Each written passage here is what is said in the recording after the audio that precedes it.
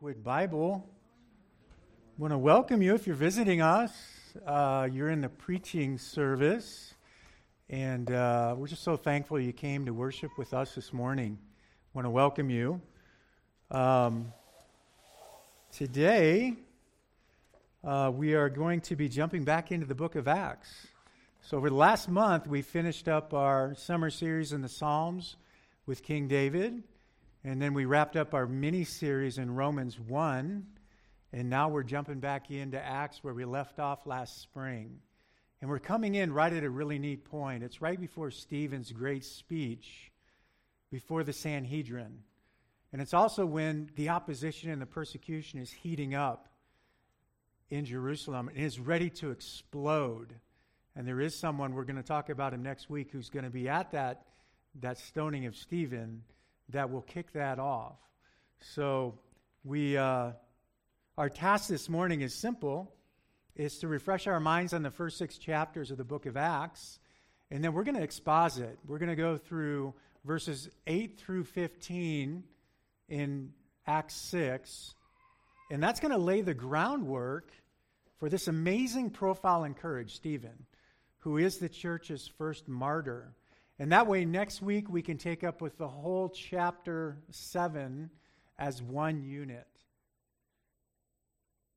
And we can devote our full time to seeing the content of his dramatic defense and also his scathing offense against the leaders of Israel. Now, by way of review, we know that the book of Acts was written by Dr. Luke, and it's the second of 2 manuscripts that he wrote. The first being, of course, the Gospel of Luke. And they're both written to Theophilus, which means lover of God. But Luke also refers to him as most excellent Theophilus, which may be a clue that he's a Roman official. And this has led many to believe that these 2 manuscripts, the Gospel of Luke and the book of Acts, were written as court documents or depositions to be presented before a high court like the Sanhedrin.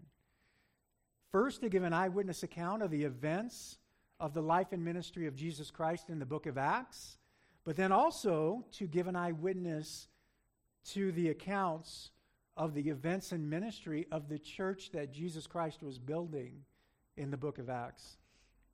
First of all, we must recognize that the book of Acts is our history of our beginning as a church. And just as Israel is so fond of their history, and it's preached over and over again through the New Testament of the fathers going back to Abraham and Isaac and Jacob, and then the patriarchs going into Israel as a family, and then emerging for the first time ever as a nation, the nation of Israel. That was Israel's beginning. But this is our beginning. This is the church's beginning on the day of Pentecost, where Jew and Gentile are brought together into one body in Christ, and the church is born. Yet, unlike the entirety of the inspired history of the Old Testament that detailed the dealings of God with the nation of Israel, the church has only one book of inspired history, and that is the book of Acts.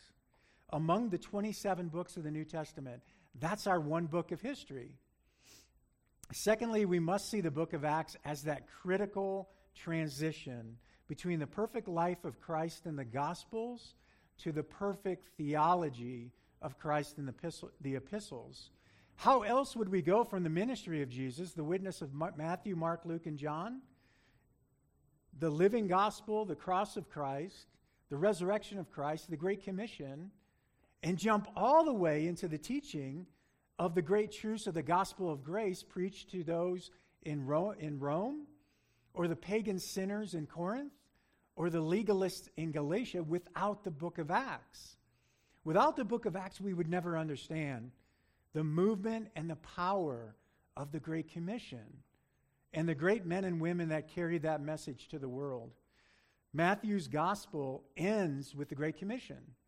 The book of Acts begins with the Great Commission. Mark and Luke's gospels end with the Great Commission and the Ascension.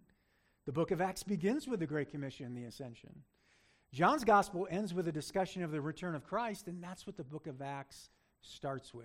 So all the questions that are raised at the end of the Gospels are answered in the book of Acts. And chief of those questions, probably the most important question, is by what means does God now build his church and carry out his plan for redemptive history?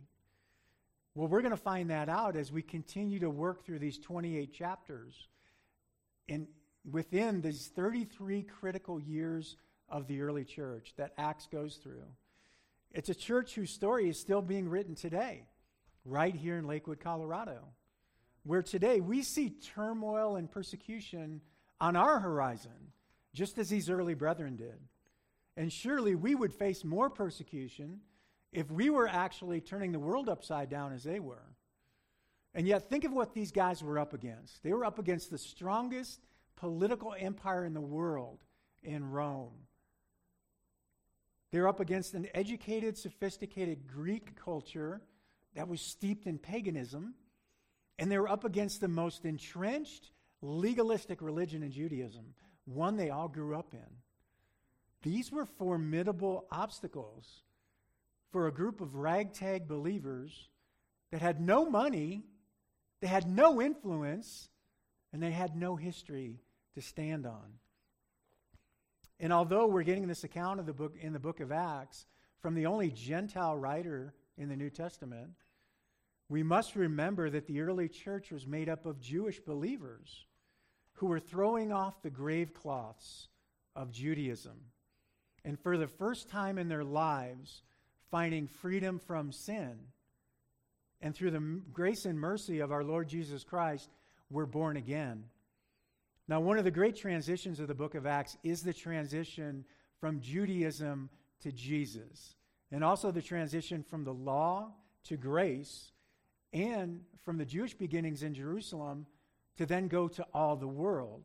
The church would expand by coalescing these Jerusalem Jews with the Gentiles into one body of believers who are one in Christ. And Stephen, a Hellenistic Jew, would represent the beginning of that shift from the predominantly Greek body to adding in Greek Jews, then half-Jews, then Samaritans, and then us, the Gentiles. But also it's a shift of the church from being centered in Jerusalem to then being centered in Antioch, where it becomes its epicenter. But the question we have to ask is, where did the church, this early church, where did they get leaders like Stephen, who are so young in the faith, but they're so bold and so fearless that he would not only defend the faith, but he would launch a scathing attack on the Sanhedrin themselves, right to their face. Now, as we review the first 6 chapters of the book of Acts, we're going to look at 2 amazing developments that absolutely transformed these new believers from doubters and deniers of Christ and turn them into bold, courageous proclaimers of the gospel. These 2 developments are 2 threads that we're going to chase down through the first 6 chapters of the book of Acts to help us review, but also to help us see how these brothers were transformed. The fact that they were transformed is summed up in the 2-part description of Stephen in Acts 6. It reads, "And what they said pleased the whole gathering, and they chose Stephen, a man full of faith and of the Holy Spirit." So let's look first at the description of Stephen as a man being full of the Holy Spirit, which takes us back to our resurrected Lord during his 40 days of teaching and is giving the apostles while in Galilee the commandment of the Great Commission to go and make disciples. Then the book of Acts opens with Christ telling them not to depart from Jerusalem, but to wait for the Holy Spirit. Then they would be his witnesses in Jerusalem, Judea, Samaria, and the ends of the earth. Interestingly, when you finish reading the gospel accounts, we're left with the impression that these remaining 11 disciples were confused and somewhat unsure of what had taken place. We see them question our Lord's deity in the upper room, abandon our Lord in the garden, deny our Lord at Caiaphas' house? And they were largely absent at the cross. So we have to ask, why are they so bewildered and shaken? Another good example are the two disciples on the road to Emmaus. Remember how they were unsure about what had happened. So we have to ask, why were they doubters and deniers after all that they heard and all that they witnessed? The answer is because Jesus did not fit their messianic image with his suffering, with his death, with his burial, and his resurrection. He didn't fit their paradigm. Yet it's not long into the book of Acts, is it, that we see a radical change in these men. These men were now chomping at the bit to proclaim the truth to the world.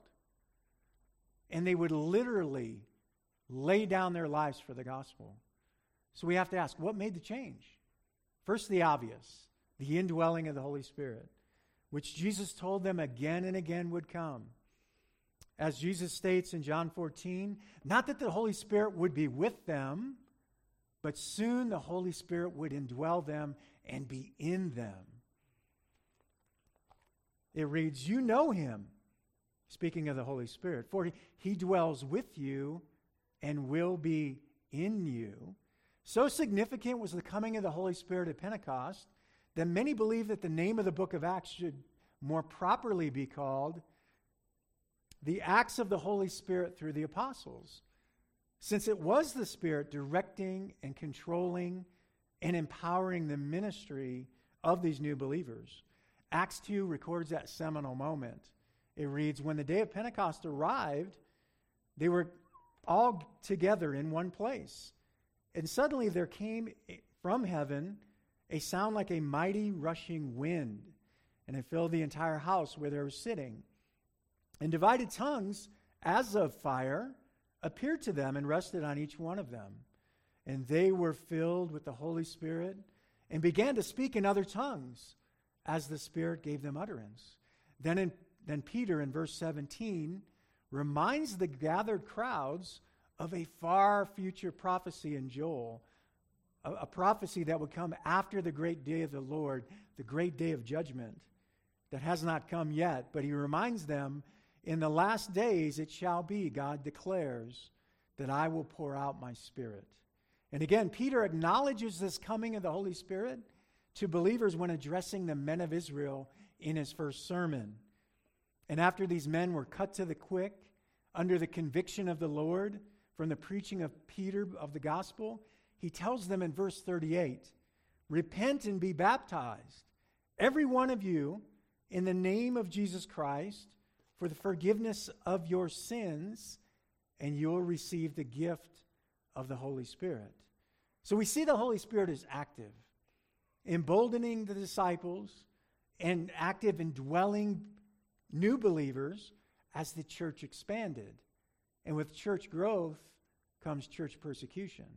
So we see Peter making his defense before Caiaphas and Annas, filled with the Holy Spirit, as verse 8 of chapter 4 reads. Then, when they were released and the church regathered, also in chapter 4, it reads, and now, Lord, look upon their threats and grant to your servants to continue to speak your word with all boldness, while you stretch out your hand to heal, and signs and wonders are performed through the name of your holy servant Jesus. And when they had prayed, the place in which they were gathered together was shaken. And they were all filled with the Holy Spirit and continued to speak the word of God with boldness. And just as God promised, after the resurrection, after the ascension, back in chapter 2, it reads, being therefore exalted at the right hand of God, having received from the Father the promise of the Holy Spirit, he has poured out this that you yourselves are seeing and hearing. And then verse 33 of chapter 4 adds, and with great power the apostles were giving their testimony to the resurrection of the Lord Jesus, and great grace was upon them all. That great grace was the Holy Spirit. And in chapter 5 we see the consequence of testing the Holy Spirit, of testing the Lord. with Ananias and Sapphira, with their death. And then let's look at one more in chapter 5.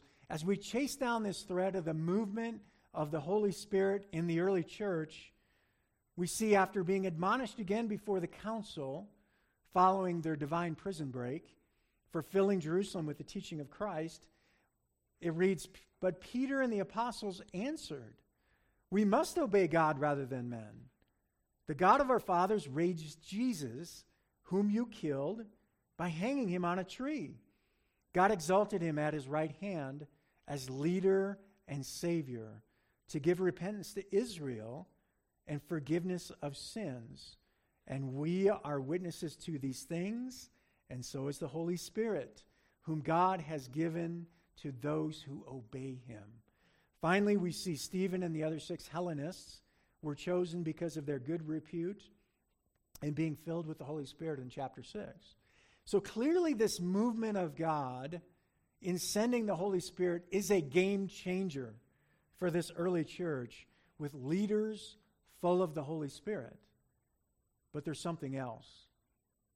There's something new that we see contributing to the emboldening of these disciples and leaders of the church to give up everything for the gospel, to stand boldly before the courts, before councils, before the masses on the temple courts, when only weeks before they did not even understand Christ's sufferings. They didn't understand the cross. They didn't understand the burial and the resurrection of Jesus Christ. Only weeks before. Jesus would even say to them, "O ye of little faith." But not now. So what was it that changed them? We know it was the Holy Spirit.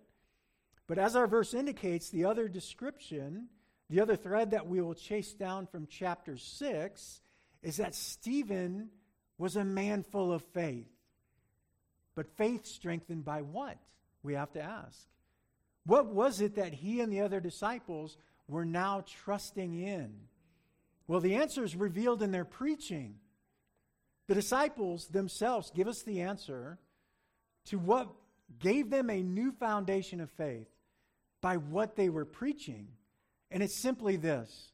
Their preaching revealed that they finally figured out that God's plan of all redemption was revealed in the law and the prophets and was being worked out by his hand and his plan through his son Jesus Christ perfectly. For the first time, they understood the big picture that Jesus Christ did not come to abolish Judaism, but he was the fulfillment of Judaism. And they understood that the law in Judaism can chase you only as far as the cross and no further. And that Jesus fulfilled perfectly everything the Old Testament was pointing to. And it was based on this new illumination of the Old Testament that the disciples had that aha moment and their faith became unshakable. As the people of the book, we can all relate to that on a small level. When we're reading the Bible and we come across some amazing connection that we've never seen before. And that excitement that we have when that happens is that this book is true and this book is alive. And we're amazed that our great God and our faith is strengthened, isn't it? But we have to ask, how did these bewildered, confused disciples come to this knowledge? This insight that all the prophecies were falling into place right before their eyes in the person of Jesus Christ. Well, the road to Emmaus is a start. In Luke 24, it reads, "And he said to them," the 2 disciples, "O foolish ones, slow of heart to believe all that the prophets have spoken. Was it not necessary that the Christ should suffer these things and enter into his glory?" And beginning with Moses and all the prophets, he interpreted to them in all the scriptures the things concerning himself. And then we had the 40 days of our Lord teaching in his resurrection about the kingdom of God. And then just before his ascension, we again see in Luke 24, Jesus opening their minds to the scripture. Of course, referring to the Old Testament, because that's the only scripture they had. It reads again in Luke 24. Then he said to them, "These are my words that I spoke to you while I was still with you, that everything written about me in the law of Moses and the prophets and the Psalms must be fulfilled." Then he opened their minds to understand the scriptures and said to them, "Thus it is written, that the Christ should suffer and on the third day rise from the dead, and that repentance for the forgiveness of sins should be proclaimed in his name to all nations, beginning from Jerusalem." So with minds open to the scripture, doubt and confusion concerning Jesus Christ as the Messiah is replaced by boldness and euphoria to tell the world. And that is what we see right away, the apostles quoting the Old Testament in their preaching in the book of Acts. In chapter 1, right after Christ's ascension, we see the 11 disciples connecting the prophecies of a betrayer spoken of by David to Judas. And in chapter 2, we see Peter stand up and boldly quote Joel in verse 17. Then in verse 23, as one who has found the keys to the mystery of the cross and the resurrection, Peter confidently wraps it up and puts it this way: "This Jesus delivered up according to the definite plan and foreknowledge of God, you crucified and killed by the hands of lawless men.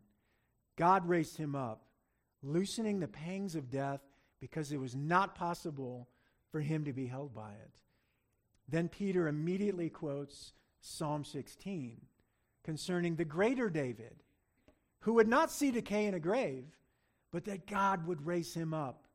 And it's as if the whole Old Testament was coming alive to them with the neon light that pointed to Jesus Christ. And they couldn't wait to tell the world. And many would listen and repent and be baptized, with 3,000 souls being added to the church from Peter's first sermon. The church then grows and comes together as a body. Then in chapter 3, we see Peter and John standing before the men of Israel again with a completely healed, formerly lame beggar. And how does Peter seek to persuade and convict his brethren, his his fellow Jews? By again referencing the Old Testament.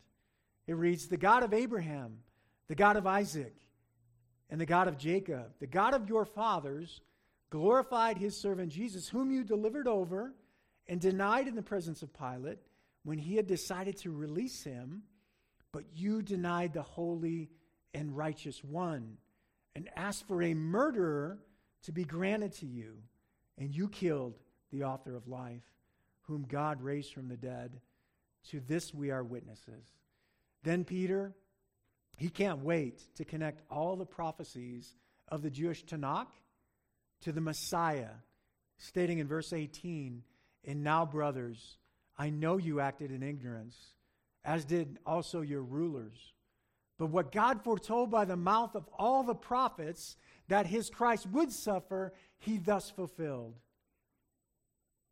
The disciples not only found the truth about the past prophecies, they found the truth about the future prophecies of the millennial kingdom, where they will be found in the presence of Jesus Christ. As chapter 3 states, that the times of refreshing may come from the presence of the Lord, and that he may send the Christ appointed for you, Jesus, whom heaven must receive until the time for restoring all the things about which God spoke by the mouth of his holy prophets long ago. Peter then turns to the unassailable witness, the greatest witness in the mind of any Jew, by quoting Deuteronomy 18. Moses said, "The Lord God will raise up for you a prophet like me from your brothers. You shall listen to him in whatever he tells you, and it shall be that every soul who does not listen to that prophet shall be destroyed from the people." This Peter, who not many weeks before denied the Lord in public 3 times, is now a different man. He's filled with the Holy Spirit, to be sure, but also a man who by God's grace has connected all the dots of God's grand plan of redemption. At this point, he's all in, and he can't wait. His newfound faith is driving him to bring the gospel to the Jewish people. And we see at this stage of the book of Acts, the truth of the gospel being preached by these disciples is truly the power of God for salvation. And that threatened the Sanhedrin, who in chapter 4 in a panic bring Peter and John before them to question them about the power and the name by which they healed this lame beggar. Because nobody could deny that this lame beggar was healed. Peter responded by going to the intensely messianic Hallel Psalms, Psalm 118, which every Jew knew by heart. They had memorized it. And Peter connects it to Jesus Christ. It reads, "Let it be known to you all, and to all the people of Israel, that by the name of Jesus Christ of Nazareth, whom you crucified, whom God raised from the dead, by him this man is standing before you well. This Jesus is the stone that was rejected by you, the builders, which has become the cornerstone." You know, you'd have to believe that even the great Gamaliel could not hold a candle to these early believers with the Holy Spirit, with their minds open to the truth of Scripture, that Jesus Christ, the Messiah, is the fulfillment of the entire Old Testament. And these prophecies were at that moment, right before their eyes, falling into place. But this truth was not theirs to keep, but rather for them to be obedient to the commandment, to share it with the world starting in Jerusalem. Peter says in Acts 4, "For we cannot but speak of what we have seen and heard." Peter got it. The disciples got it. The early church got it. But what was it that they got? That the whole of the Old Testament was opened up to them, as if everything they lived through the last 3 years with Jesus Christ was proving the past prophecies. The ministry of Jesus Christ, the cross of Jesus Christ, the resurrection of Jesus Christ, the ascension of Jesus Christ was proving the past. And what was the past? The past was the whole plan laid out in the Old Testament. The 5 books of the Pentateuch, Genesis to Deuteronomy. The 12 books called the History, Joshua to Esther. The 5 books called the Wisdom, Job to Song of Solomon. The 5 books of the major prophets, Isaiah to Daniel, and the 12 books of the minor prophets, Hosea to Malachi. And it's as if God was declaring the end from the beginning, as Isaiah 46 records. "Remember this and stand firm. Recall it to mind, you transgressors. Remember the former things of old, for I am God and there is no other. I am God and there's none like me, declaring the end from the beginning, and from ancient times, things not yet done, saying, my counsel shall stand, and I will accomplish all my purpose."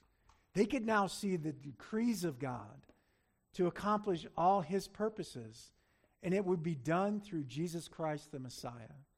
Peter, after being released by the Sanhedrin, regathered with the church, and again he quotes an Old Testament prophecy from Psalm 2, explaining the opposition that had gathered against Jesus Christ and also the opposition they were facing. So we see them pray Psalm 2. "Sovereign Lord, who made the heaven and the earth, and the sea and everything in them, who through the mouth of your father David, your servant, said by the Holy Spirit, why did the nations rage and the peoples plot in vain? The kings of the earth set themselves, and the rulers were gathered together against the Lord and against his anointed." Then this young church does what we do. When we see some great truth we've never seen before, we glorify God. And that's what these early believers do in the next verse.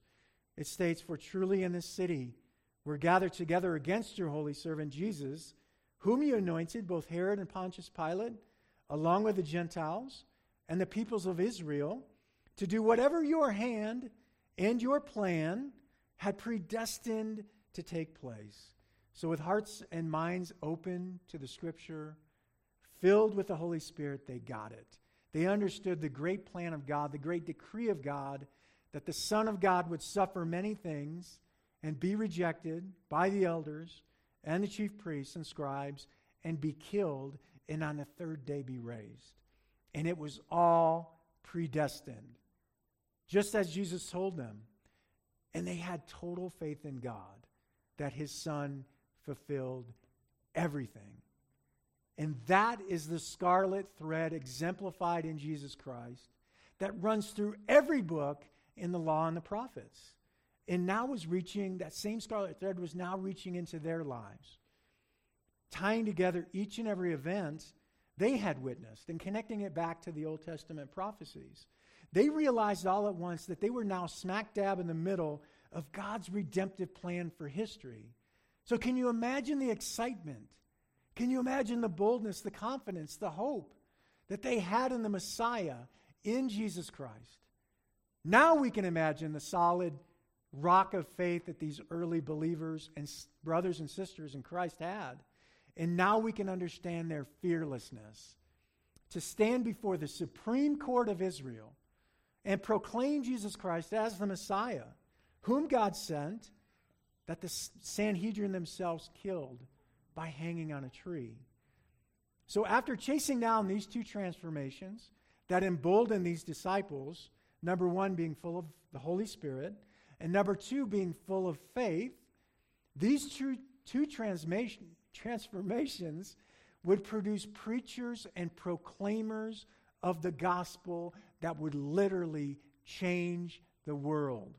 And that brings us back to Stephen, who before he was stoned, just like Peter, just like Paul, exemplified a man full of the Holy Spirit, full of faith, and as his brilliant sermon and his brutal execution makes clear, he stood on that granite truth that Jesus Christ was the fulfillment of all the law and all the prophets, and that his entire life came down to this moment, this one speech that would likely end in his death, and he was confident that that too was part of God's redemptive plan.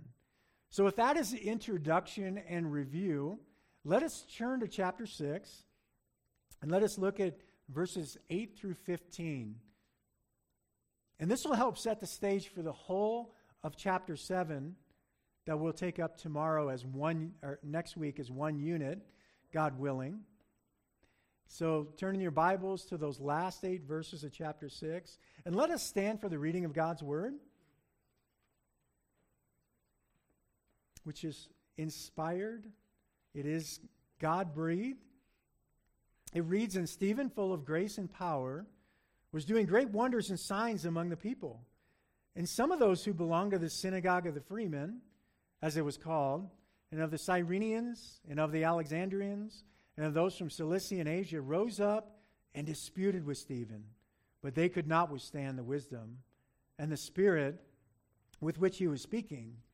Then they secretly instigated men who said, 'We have heard him speak blasphemous words against Moses and God.' And they stirred up the people and the elders and the scribes, and they came upon him and seized him and brought him before the council. And they set up false witnesses who said, 'This man never ceases to speak against the holy place and the law.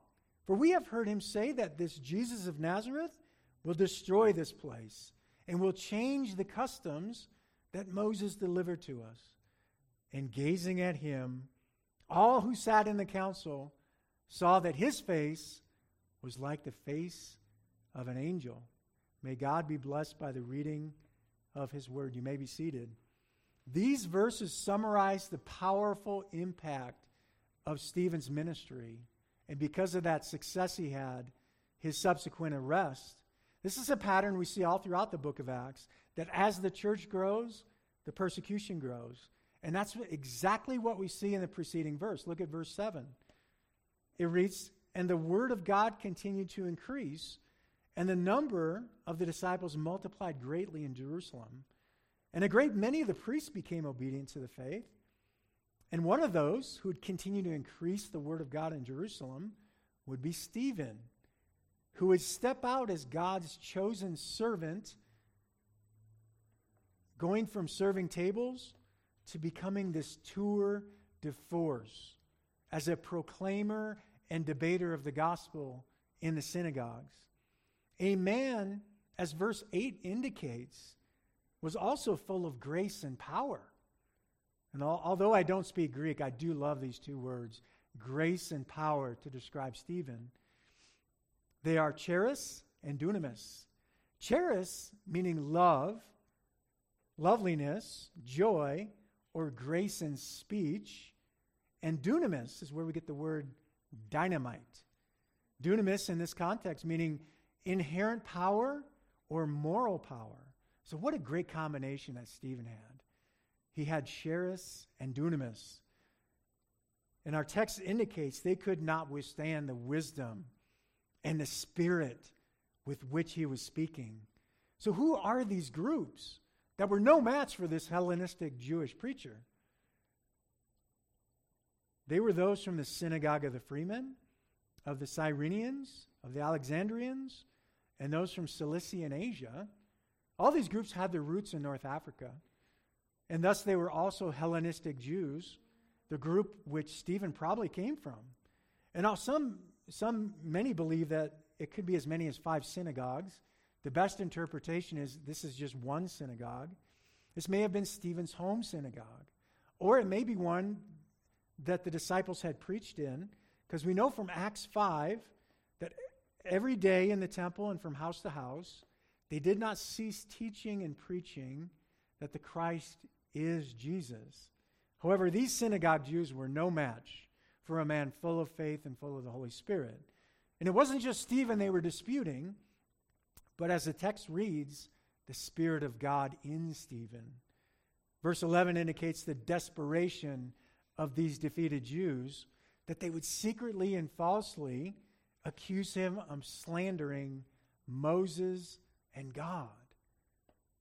There could be no more serious charge than blaspheming Moses and God, a charge punishable by a mandatory death sentence. Verse 12 indicates that just as they'd done with Jesus, they stirred up the highest authorities, which included the Jewish elders, the tribal leaders, the scribes and Pharisees, and they bring Stephen in before them. Then in verse 13, we see even more false testimony brought forth against Stephen, adding that he speaks against the temple and the law, which would be the Mosaic law. This is based on the false charge in verse 14, that they heard him say that Jesus would destroy the temple and that Jesus would change the customs that Moses delivered to them in the Mosaic law. Now, if you're keeping track, there are 4 charges that Stephen is charged with speaking against. And they are Moses, God, the temple, and the law. Next week, we're going to see Stephen dismantle these charges with surgical precision. And despite the false testimony against him, we see that just as in the synagogues, they would not be able to withstand the wisdom and the spirit with which Stephen is speaking. Why? Because the false testimony of man will always shrink in the face of the truth of God.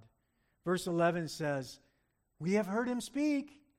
And verse 14 says, we have heard him say. All these charges are trumped up. Let God be true and every man a liar, as Romans 3 says. Stephen knows these are deceitful men. Surely he knew Jesus' words that we have recorded in John 2 that state, Jesus answered them, destroy this temple, and in 3 days I will raise it up. The Jews then said, it has taken 46 years to build this temple, and will you raise it up in 3 days? But he was speaking about the temple of his body. When therefore he was raised from the dead, his disciples remembered that he had said this, and they remembered the scripture and the word that Jesus had spoken. Post-resurrection, the disciples knew, as Stephen knew, the meaning of these words that he spoke of his resurrection. Also, the temple to a born-again believer was as dead as the religion it trafficked in. The temple was now obsolete, just as Judaism was now obsolete as it is today. It died at the cross. Jesus told the woman at the well, God is spirit, and shall be worshipped in spirit and truth, not on mountains, not in temples. Now we're seeing, even before Stephen launches into his defense, the lines being drawn so clearly. On one side, the wicked leaders of Israel, they're doing what they've been doing for hundreds of years. And that is to deny and kill the prophets that God sends to bring truth to his people. On the other side, we see Stephen portrayed very differently. Verse 15 records, and gazing at him, all who sat in the council saw that his face was like the face of an angel. The council was observing the peace of a believer who is filled with the Holy Spirit and full of faith, full of trust in God, and a peace that is otherworldly. It's not available in this human realm, that only Jesus could give. Jesus said, peace I give you, not as the world gives. And that's the peace that he had. And it's a peace that remains, as Isaiah 26 reads, you keep him in perfect peace, whose mind is stayed on you, because he trusts in you. That is Stephen standing before them, a man filled with peace and grace, a man filled with joy and loveliness, with the face of an angel. This could indicate young age. Ecclesiastes may help us here. It records, who is the wise, and who knows the interpretation of a thing? A man's wisdom makes his face shine, and the hardness of his face is changed. I've never seen the face of an angel, but apparently they have a look that conveys wisdom and peace and joy. But what the Sanhedrin doesn't see, they don't see the dunamis, do they? The dynamite of Stephen that will manifest in itself in a speech so powerful that it destroys the opposition, so convincingly that it can only be answered with violence in the brutal taking of Stephen's life. This is a verbal defeat that we'll look at next week that's so convincing and so crushing that there would be no Gamaliel to step in and plead for peace and patience, but rather the Sanhedrin, as we'll see next week, would respond with grinding of teeth, crying out loud, stopping their ears, rushing together at him, casting him out of town and stoning him. This is the murderous response of prideful men who just realized they were on trial, and they were the ones pronounced guilty by a godly man who was full of the Spirit and full of faith in God. Because Stephen knew beyond a shadow of a doubt that Jesus was the fulfillment of the entire Old Testament. That was truth. Truth that he was willing and would give his life for. Stephen's faith reminds us of the faith of Abraham on Mount Moriah. Faith so strong he was willing to plunge a knife into his only son because he had total faith in God. He had total faith in his plan. He had total faith in his promise to make him the father of the multitudes. Stephen similarly had this unshakable faith to speak the truth as he'd never spoken it before, not knowing what might befall him. Both Abraham and Stephen trusted God in their toughest test, in their darkest hour.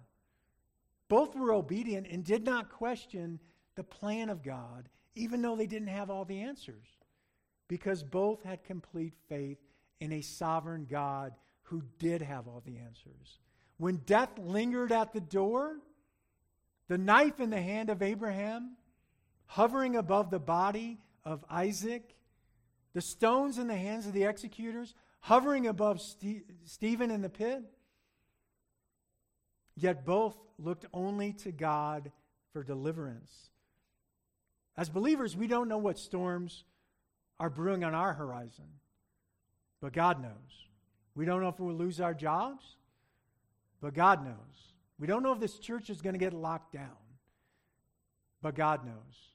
We don't know if this depraved society will make us targets, but God knows.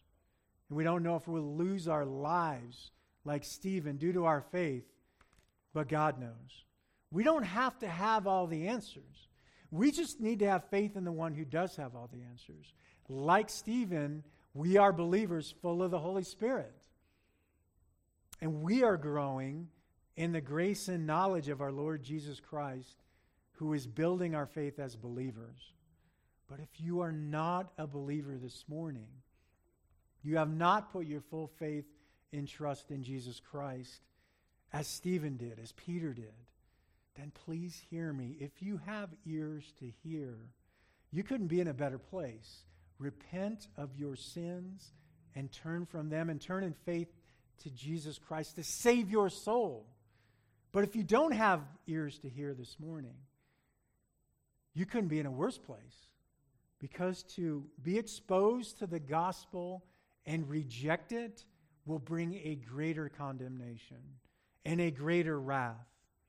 There's a story about Russian soldiers who burst into a prayer meeting armed, and they warned, anyone who's not a Christian, clear out the back.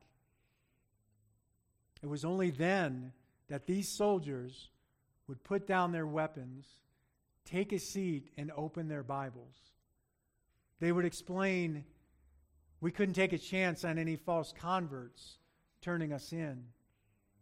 The question we have to ask is, would we clear out the back at the face of danger or even death? Or would we remain seated, feet planted, because we know in whom we believe? We know in whom we worship. That moment of truth for us Christians in this society may not be too far off. But I'm pretty sure I know what Abraham and Stephen and Peter would do. Stephen, as we'll see next week, would step before certain death, a firing squad of sorts. He knew the truth that he was going to bring would bring down the house on him like Samson. But he was strengthened by the Holy Spirit. He was strengthened by his faith in God and his faith in the Word of God that he knew was in the law and the prophets that pointed to Jesus Christ. So let us pray as we have the music team make. We hope that you have been ministered to through this week's exposition of God's Word. If you would like more information about our church and services, please visit our website or email us at info, that's I-N-F-O, at lakewoodbiblechapel.org. Again, that's info, I-N-F-O, at lakewoodbiblechapel.org. Thank you for listening to this sermon from Lakewood Bible Chapel.